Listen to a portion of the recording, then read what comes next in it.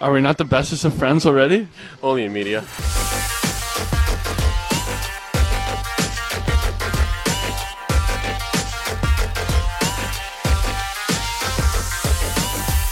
Good afternoon, everyone, or evening, I suppose, and welcome to Stargazing, the podcast that also has one game in hand over whatever crap podcast the Nashville Predators fan site's rocking these days. That's right, I said it.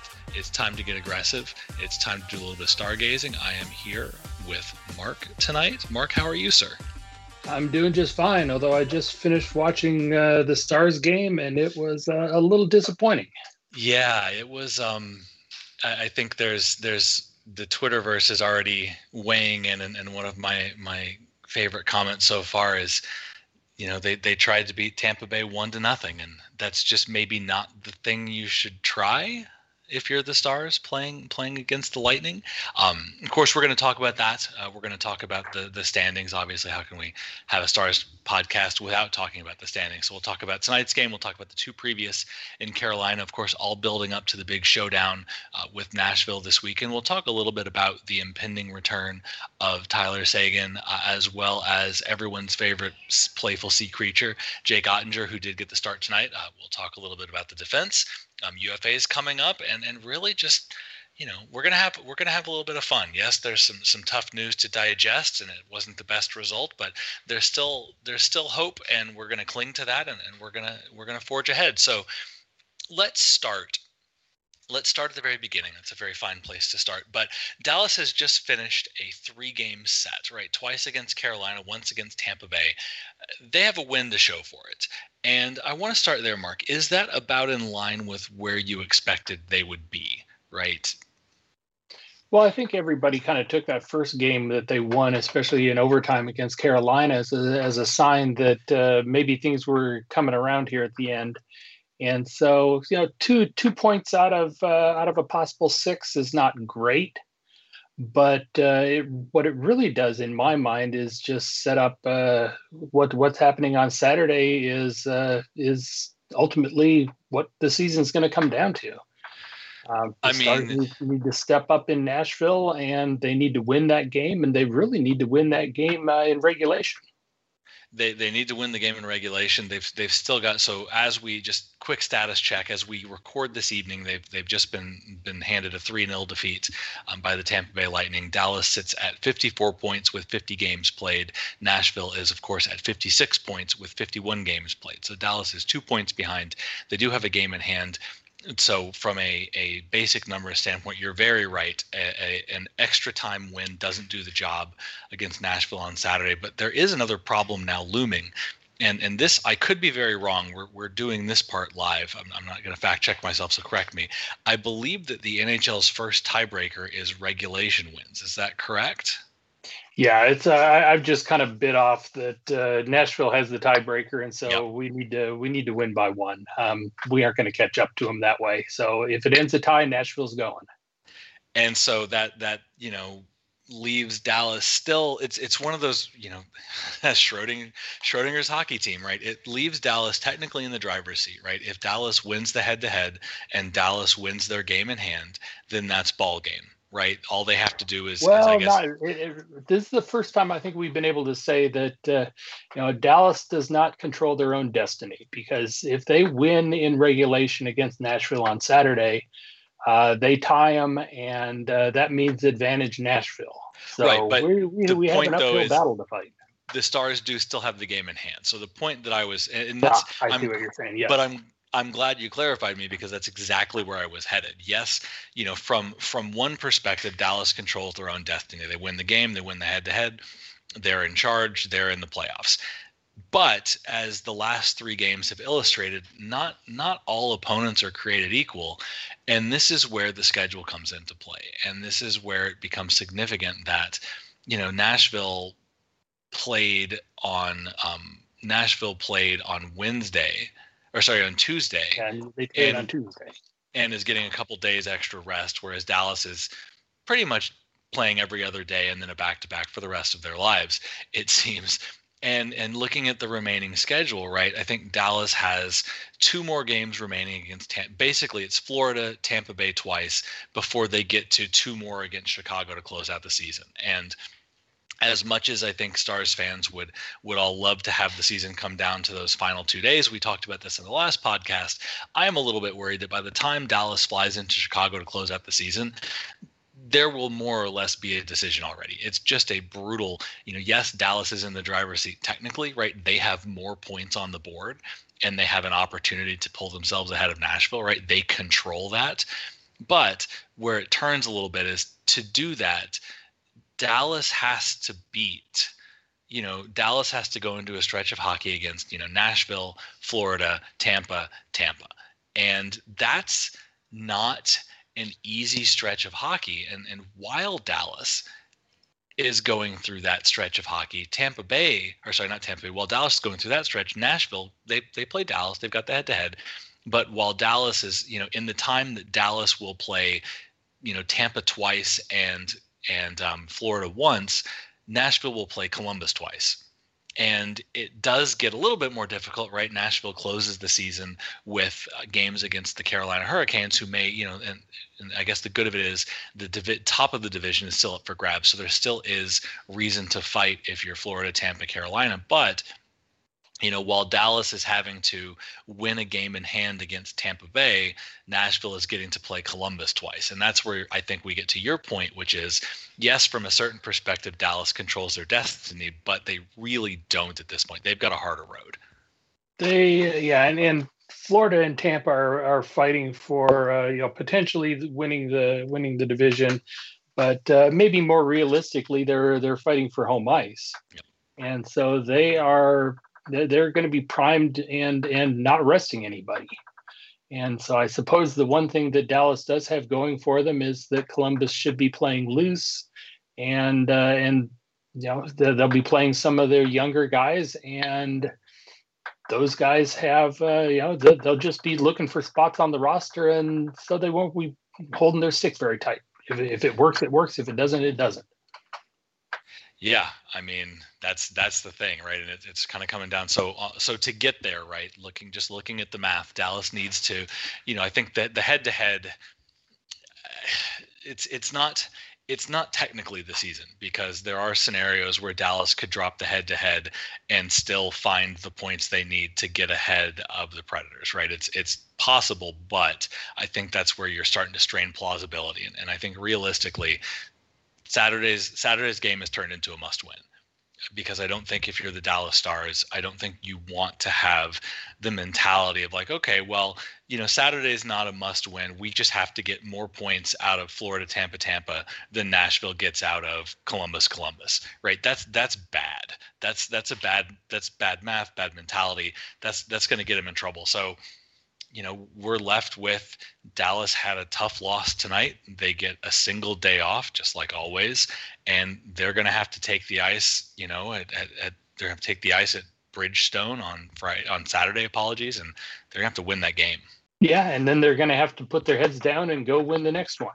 So maybe there's a little advantage here to not having a break, because at this point all they have to do is play hockey, and if they play hockey well and they can put the puck in the net, they have a shot. And if they don't, then they're going to be playing golf in a week and a half. Yeah, and think Stars fans will be left thinking about all of the extra points squandered and the injuries that of course couldn't be avoided in the schedule, and just a nightmare of a season rumbles to a conclusion. So it's going to be tough. It's going to be interesting. Dallas did catch one break this week, and that Nashville, of course, dropped their they ended up dropping a 7-4 decision against the Florida Panthers on Tuesday, which, there was a time Tuesday night where Dallas was trailing, Florida was ahead, and it looked like a worst case scenario. So, there was a little bit of a positive to shake out of this week, but man, they are running out of chances. Right. If you look at Hockey Viz and the stuff that they tweet out every day about playoff chances, Dallas needs to jump ahead of Nashville, and you can't just play out the string and keep your current percentage. Eventually, you have to win some games and pass them up. Yep.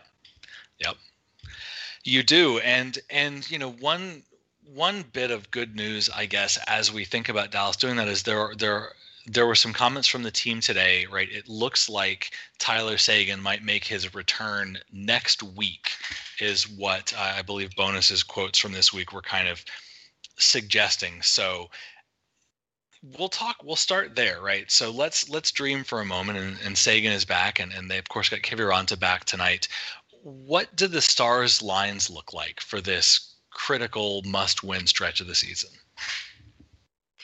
Well, I really think there are two different ways that they can go. First off, Ben's been playing so well at center, and I think one of the things that Bonus has been worried about, especially on the road, is being able to roll four lines, especially this late in the season, as banged up as they are and as tired as they are. They need to be able to have something out there at least to get a dependable 10 minutes out of the fourth line. And I think you saw that once he figured out that Kiviranta tonight had his legs. You saw him move up into that line with Gurianov and Ben, and had Dickinson move down to the centering the fourth line. So with Seguin, you're going to want to put him out there. You're going to want to do something similar where you see if he really has his game legs. And Seguin's been out a long time. Kiviranta was out a month, so this is maybe a little more interesting to look at. But if he has his legs, I think you load him up top and you go for it. I mean, and probably I don't know what you do as far as responsibilities. I would say you probably. Official responsibility, keep Ben as the guy who's going up and down the ice, and have Seguin try and fit in a forward slot. But those things kind of get mixed up as the puck moves around.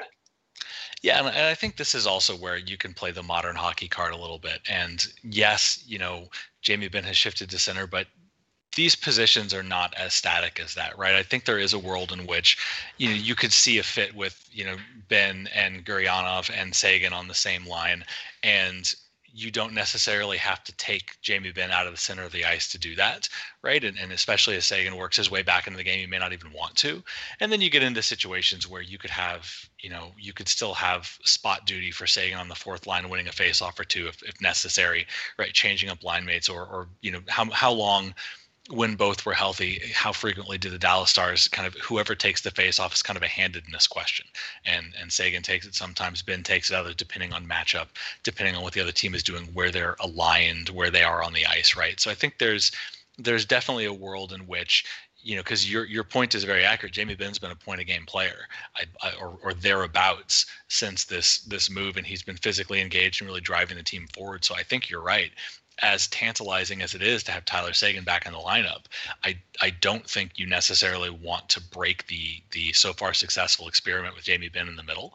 And ditto, I don't think you want to screw with that top line either. And there's just been too much positive out of, Heinz, Robertson, and Pavelski to tinker there. And especially, as the games start to matter much more,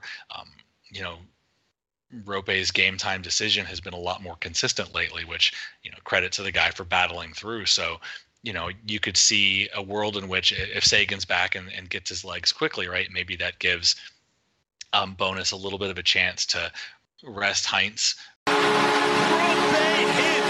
Maybe it gives him a little bit of a chance to play around with Jamie Benn. He'll have options, which, there have not been many instances over the course of the season where there were a lot of options. So that'd be a good problem to have.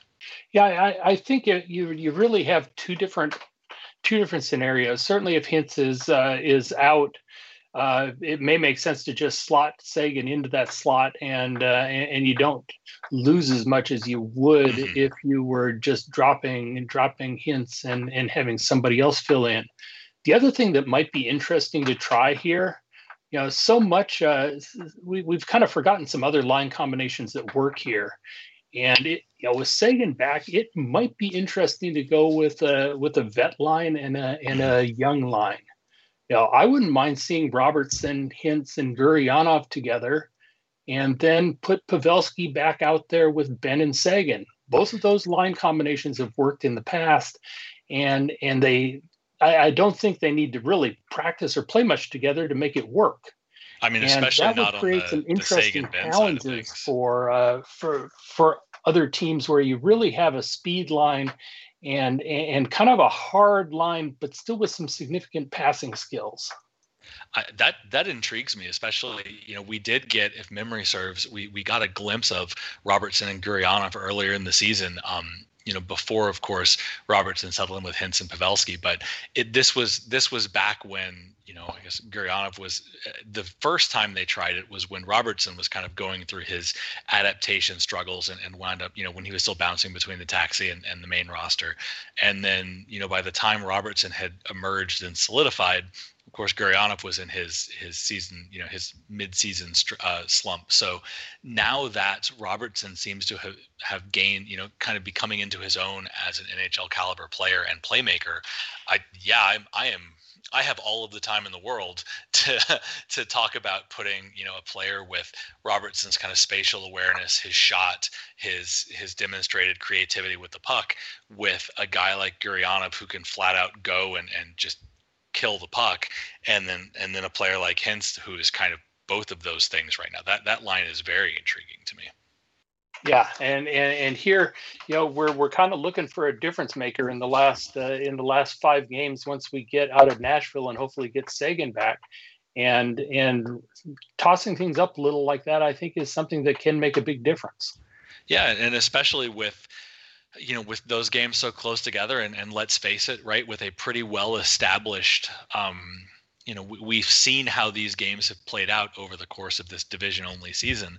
And it may be to the stage, of course, that Dallas can get the win against Nashville. They may just need to throw new looks at Tampa Bay to get one of those games, right? There just may be a need for the Stars to do something different, because we've kind of seen what happens when they use the tools that are sort of as currently configured. Tampa kind of knows how to beat this version of the Stars, and so let's make them make some adjustments.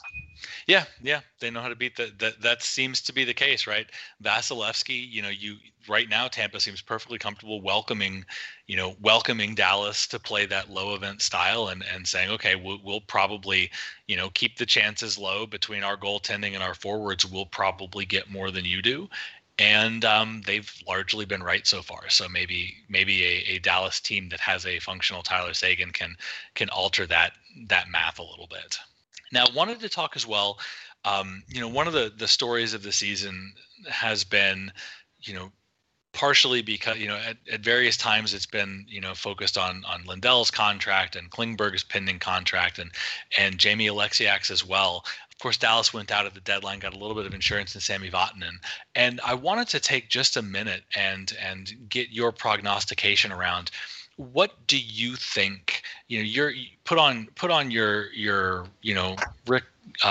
Jim Nill mustache of power and look at this Dallas Stars defense as currently constructed, and tell me what are your thoughts right now heading into where the work is this offseason?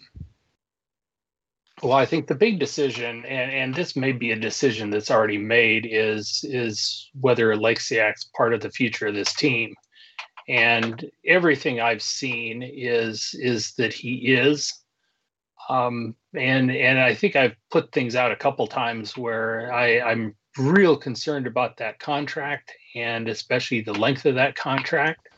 I've also done a bit of research as far as taking a look at what Alexiak's impact is on Heiskanen, and that's certainly a pair that we've been running out there. And it was one that was extremely successful in the playoffs last year. But on the other hand, it's one that if we roll out as a shutdown pair, which we have been doing for most of the year, it's really killed Heiskanen's offensive numbers. And so my question is whether that's a pairing and that's a result that we either need to fix or figure a way that we can get more out of Heiskanen than what we've seen this year as on the right side of Alexiak. Yeah, it's a classic 200 hockeyman problem, isn't it? You look at a player like Jamie Alexiak, and he obviously checks the size box. He's got very good hands. He's scoring goals. So from a vantage point, you look at that pairing and you say, wow, he's really emerged this year. He's valuable to the Dallas Stars. They can't possibly live without him. And unfortunately for the cap situation, the things that he's doing right now are kind of the things that get you paid in the modern NHL, right? You want a defender with size, you want a defender that can skate, you want a defender that can score some goals. But there's this kind of inkling, little itching at the back of the brain that says, is this, how do you properly break out and assign who's responsible for what when so much of Alexiak's success has been right next to Miro? We have this one view of Miro, and as you said, Miro is still all world and has had, by any objective measures, a fantastic season, but he has sort of conceded certain offensive duties to Alexiak when that pairing is out there. And it is fair to wonder, as a Stars fan, is that necessarily what you want? Well, and I don't know if you had a chance to listen today, but Sean Shapiro was on the PDO cast with Dmitry Filipovich, and one thing that he pointed out that I thought was really interesting was talking about John Klingberg, and they were on a conversation about Dallas Stars fans wanting to trade Klingberg. Ugh. And Klingberg, the statement was that Klingberg is good, but he's probably more valuable to Dallas because of the way they play than he is to a lot of other teams in the NHL. And so I guess my question is maybe the reverse on Alexiak. Alexiak's played very well. He's made himself a pretty valuable commodity out there. And it strikes me that Alexiak might be more valuable to another team in the NHL than he actually is to the Dallas Stars, even though Dallas may want to keep him. I can see that, especially because there is always going to be the Miro factor, right? So I guess I'll take it from a couple different directions. I think the argument in your favor is, from the Dallas Stars perspective, they would absolutely take a step back with Jamie Alexiak off the roster. However, that would be mitigated by, you would assume that Miro Heiskanen would take that step forward, right? And the aggregate cost of Jamie Alexiak's value, right? What you lose in losing Alexiak, you make part of that back with Miro taking a more prominent role and responsibility on the pairing, and then whoever you get. So I guess the argument in favor of what you're saying is that it is cheaper to put Miro with somebody else, even if that person is a little bit more limited, and it is a better gamble to think that Miro will make up and exceed the difference versus necessarily throwing the assets behind locking in Jamie Alexiak that he might demand on the open market. Right. And the other thing that we really haven't seen with Miro is he's been forced because of circumstances to play his offside. And we have yet to put Miro in a situation where he can play on his strong side. And even if you take somebody like Vatanen, who he's missed a couple of games here, and maybe that's because the coaches think that the team plays better without him than they'd rather have Secker in there than him. But it would be kind of interesting to see what would happen with somebody like Vatanen on the right side with Alexiak, and have a unit or a pair in the back end that can just get up the ice.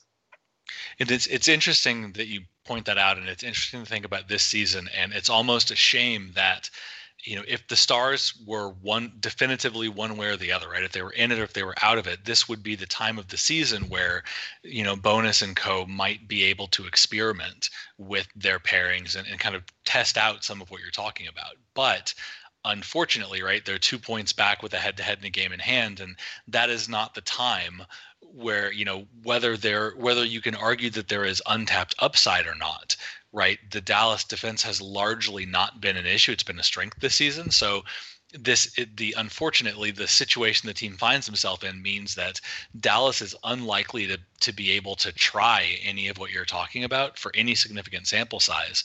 And it's going to have to make whatever decisions they're going to make in the offseason off of, speculation and data, frankly. I did have one counterpoint for you, though. And I'm glad you brought up John Klingberg, because I think he is a fantastic segue in addition to being a fantastic player. I agree with you that he is inordinately valuable to the Dallas Stars.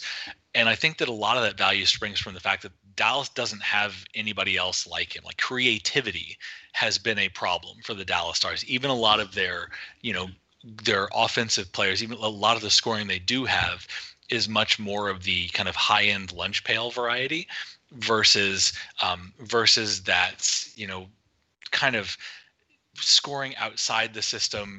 How many times watching John Klingberg walk the blue line, right? Injecting a little bit of risk into the game to get a reward. So I could definitely see a team that has more just aggregate creativity. John Klingberg's impact would probably be a little bit muted versus Dallas because he wouldn't be a unicorn.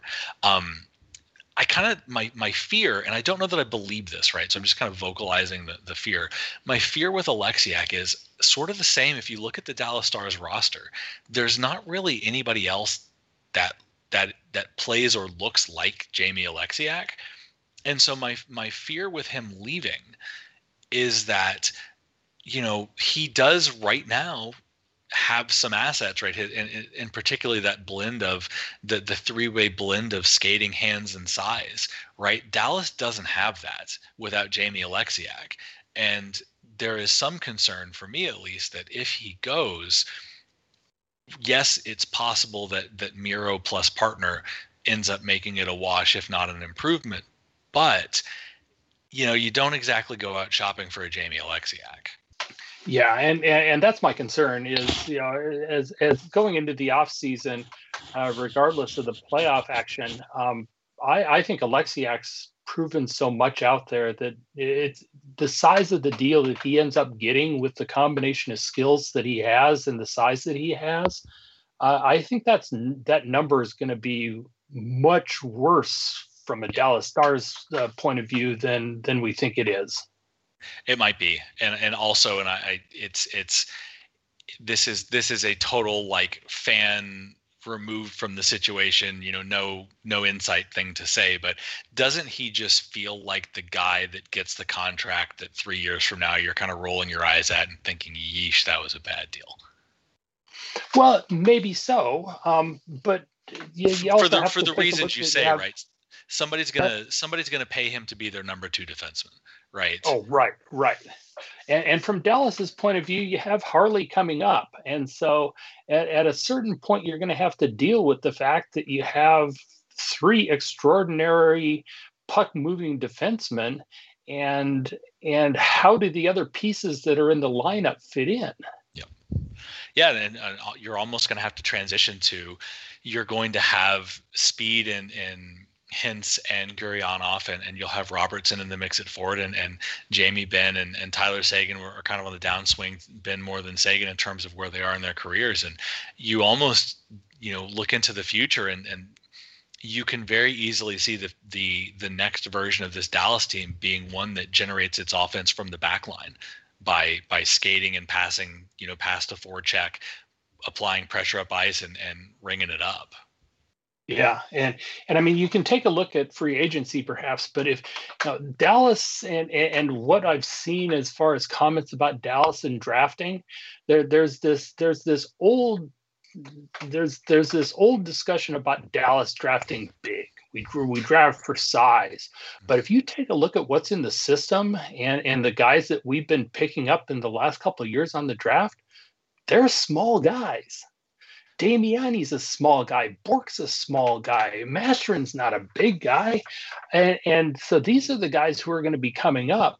And I just don't see Dallas sticking around with their current, how shall we say, their current view of the world and being a heavy physical team with who they have in the pipeline. I mean, you may have Benn still out there as captain who can bring it and add a little bulk to the team, but this is a team that's drafted recently for speed. Yep.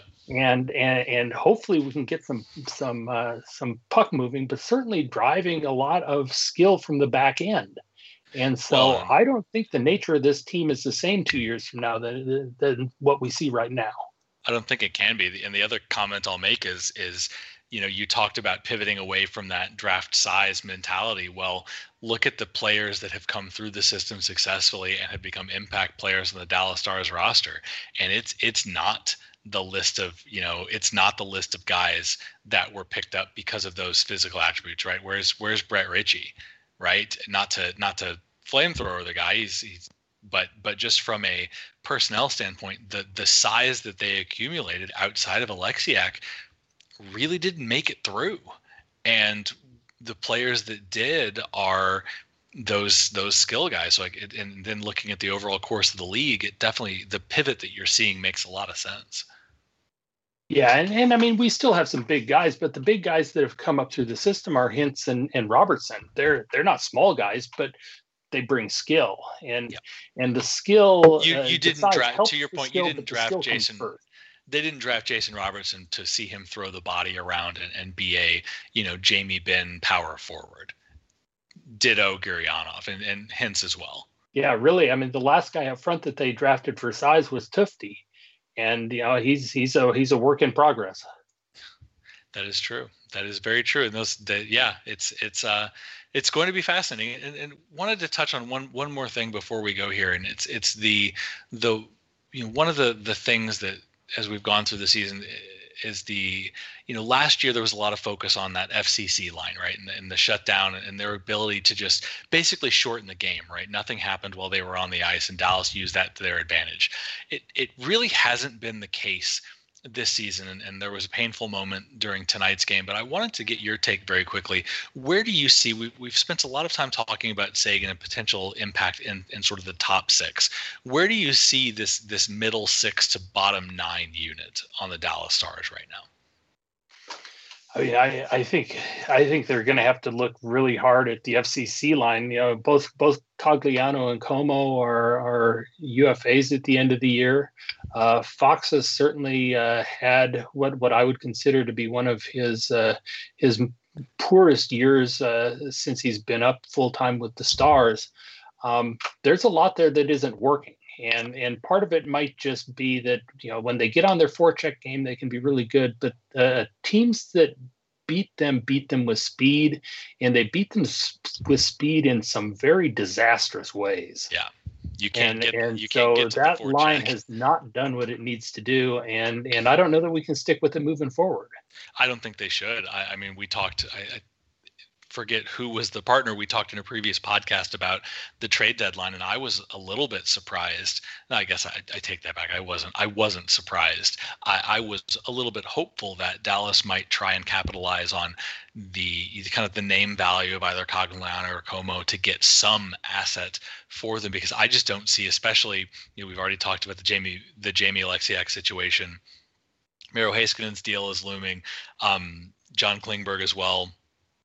They're going to need to account for, even if it's not next season, but Pavelski and Radulov are going to need to be replaced. So this is a team that you have to think, and then looking at the impact of Kiviranta and some of the other guys, this is a team that you have to think isn't going to be in the market for paying the rates for a kind of established veteran checking line player, when those players are, to your point, right? This is pick a metric, and this is one of the worst seasons Fox has had in a little while, and Cogs and Como aren't too far behind him. And it's just, I think you're right that trio just may have run its course as a unit for the Dallas Stars, and that's we're kind of seeing, to your point, right, when they have games and they have moments where they can kind of get the forecheck running and get the cycle going, and there is some skill there, and there have been some pretty goals and some pretty moments, but all too often they can't get to the point where they can utilize any of that. They're too busy chasing the puck around. Yeah. And I think just having a line that is purely shut down, that doesn't really bring any creative offense, is a luxury that this team can't afford. And certainly not at the price tag that FCC is currently running, and even what they might be able to have them for coming out of free agency. I think that if you have something down there that Dickinson centering Kiviranta and a player to be named later, probably works pretty good. Or even Dickinson, Kiviranta, and Foxa working that third unit. or Gardner. Gardner is kind of the fox of the bee, and he's a solid NHLer. Still needs a little work, but that's his role. I think that's, you kind of create that melange in the bottom six forwards, right? Where you've got Faksa, because the team has extended Faksa. He'll be in the mix, for some time, you have to imagine, right? So you've got Dickinson and Kiviranta and Faksa, and you've got Gardner, and I'm sure there's others down in Cedar Park, and I think maybe you just throw it all in the blender and see which combinations give you what you need, because I think you're right. There's just a gap has emerged for that FCC unit, and the better teams in the league are just taking advantage of it. Yeah, and with the flat cap, I haven't sat down and scoped all this out, but Dallas is certainly going to need to have some guys down at the bottom of the lineup who don't cost them a lot of money, but can still contribute, and especially can contribute more than just raw defense. The guys who are on the ice need to be able to, when given an opportunity, score a few goals. Yeah, that's the modern NHL, right? If you're just going to do raw defense, you better be elite at it, and players just don't stay that way for very long. It's a hard game to play, and yeah, you need to be able to put, you need to be able to scare the other team a little bit, and that's just not happening. So we've got everything on the table heading into Saturday. I'm not going to play the prediction game in a traditional sense, because I think we both are showing our victory green and very much hope Dallas can win. And frankly, it wouldn't be a surprise. This is the team for which absolutely nothing is a surprise, good and bad. But one of the things that I want to ask, I'm going to resurrect an old question and a favorite, is instead of predicting kind of how you think the entire game will go, let's talk just about the first 5 to 10 minutes. What are you going to see in the first 5 to 10 minutes of Nashville that's going to worry you? What I'm hoping for, we're going to do both, years. Right? I'm going to ask you both. So if you'd prefer to start with the optimistic take, please do. I want to go back to the playoff win a couple of years back, where Dallas physically dominated in Nashville. That is the way I think they need to play this team. And defensively, they've added a little bit of size, but not a whole lot of skill in bringing in that size. So I think Nashville's very susceptible to an extremely large, heavy forecheck. And I think that's what Dallas is going to come out doing. It's a playoff game, and it's going to be playoff hockey, and Dallas knows how to be heavy in playoff hockey. They do, and they should be healthy too. So you have to think that, heading into this game, especially with its importance, right? Anybody that can go will. I like that. I think you're right. There's going to be a heaviness for me personally. What I'm going to be looking for is Dallas needs to walk that line. All too often this season, they've gone down early and kind of put themselves in a chasing situation, and this team just isn't built for that, right? They've done it a couple of times, and it's laudable when they do, but this is not a team that is at its best when it's playing from behind. And so, I think on the one hand, I'm going to be worried for obvious reasons, but for non-obvious, if they come out and give something up silly, right? If they get down early, that's going to be a problem. And then, but at the same time, right, the second half of that is Dallas is also, in my opinion, not a great team when they turtle, right? There have been too many times when things have been going well and they've kind of decided to end the game, and they haven't been able to quite do that, right? So I think, and especially against Nashville, it's a persistent team. It's a team that's ahead. The reality is Dallas needs to win. Nashville really kind of doesn't. They can still get some help. So I think simultaneously, I'll be concerned if Dallas is unfocused and sloppy early, but I'll also be concerned if Dallas comes out with that mentality of, we're just going to kill 40 minutes of game time and try and win it in the third, because I think that way, that attitude, I don't know that this team, that attitude worked during the playoffs for the most part, because Dallas's elite scoring talent was largely functional.